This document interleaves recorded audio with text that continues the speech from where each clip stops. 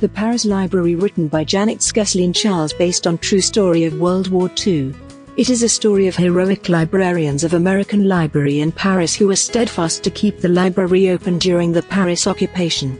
The story is told in two timelines by young Odile Souchet in 1939. Odile is a young French lady living in Paris. She has the chance to work in the American Library, and being a book lover, she holds onto it. She has led a sheltered life so far. Her sibling, Remy, who is likewise her twin, has consistently been her closest companion. The only thing that could isolate them has. Remy, restless to demonstrate he is a man to his dad, joins the French armed force to battle the Germans. It is 1939. Remy heads out to the war front, leaving Odile as well as a life partner, Bitsy, behind. Bitsy is Odile's co-worker at the American Library. From the first occasion when she realized that her sibling was interested on Bitsy, Odile has nursed jealousy. Odile accepted Bitsy after a period. Other bookkeepers and regular visitors of the library become her close friends. In 1983, Odile is living in Montana next door to Lily. Lily is a 13-year-old young girl who has consistently been curious about her French neighbor. Her questions become almost obsessive. How is it possible that a French lady referred to by local people as the war bride come to live in a small town in Montana, alone? For what reason does she appear to be so alone and apart?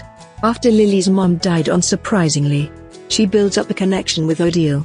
Odile opens up to Lily about her life. Lily discovers that Odile faced huge challenges to keep books in the possession of patrons, a large number of whom were Jewish during World War II. At the point when the Germans occupied Paris, Odile alongside her librarian companions manages to keep the library open and sneak books to German foes, the Jewish, British, and Americans. Odile had a police officer boyfriend who knew very less about what she did. He, indeed, was utilized by the Germans to capture Jews.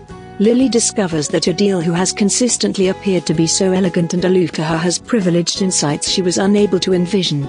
Lily affects Odile as well and helped her maintain a female friendship damaged by betrayal 40 years earlier. The two timeline of the Paris Library allow the readers to understand how Odile changes from a total guiltless to turn out to be an important part of a resistance from the German-occupied Paris. I discovered the story to be genre-defying. In the beginning, the youthful Odile's adventure and first romance read like a young adult novel. The writer, Janet Skeslien Charles, who herself has been a librarian at the American Library in Paris, has fused numerous historical realities. This grounds her book in the historical fiction domain. Then the spine-chiller and secret parts of the story keep the reader needing to find out about what happened to Odile. This story fabricates gradually and turns out to be more exceptional. The completion does not tie things up in a flawless bundle. A large number of the fates of individuals Odile contacts are unknown and left to the readers to envision. That adds to the haunting nature of the story. I recommend the Paris Library to readers who appreciate historical fiction and romance.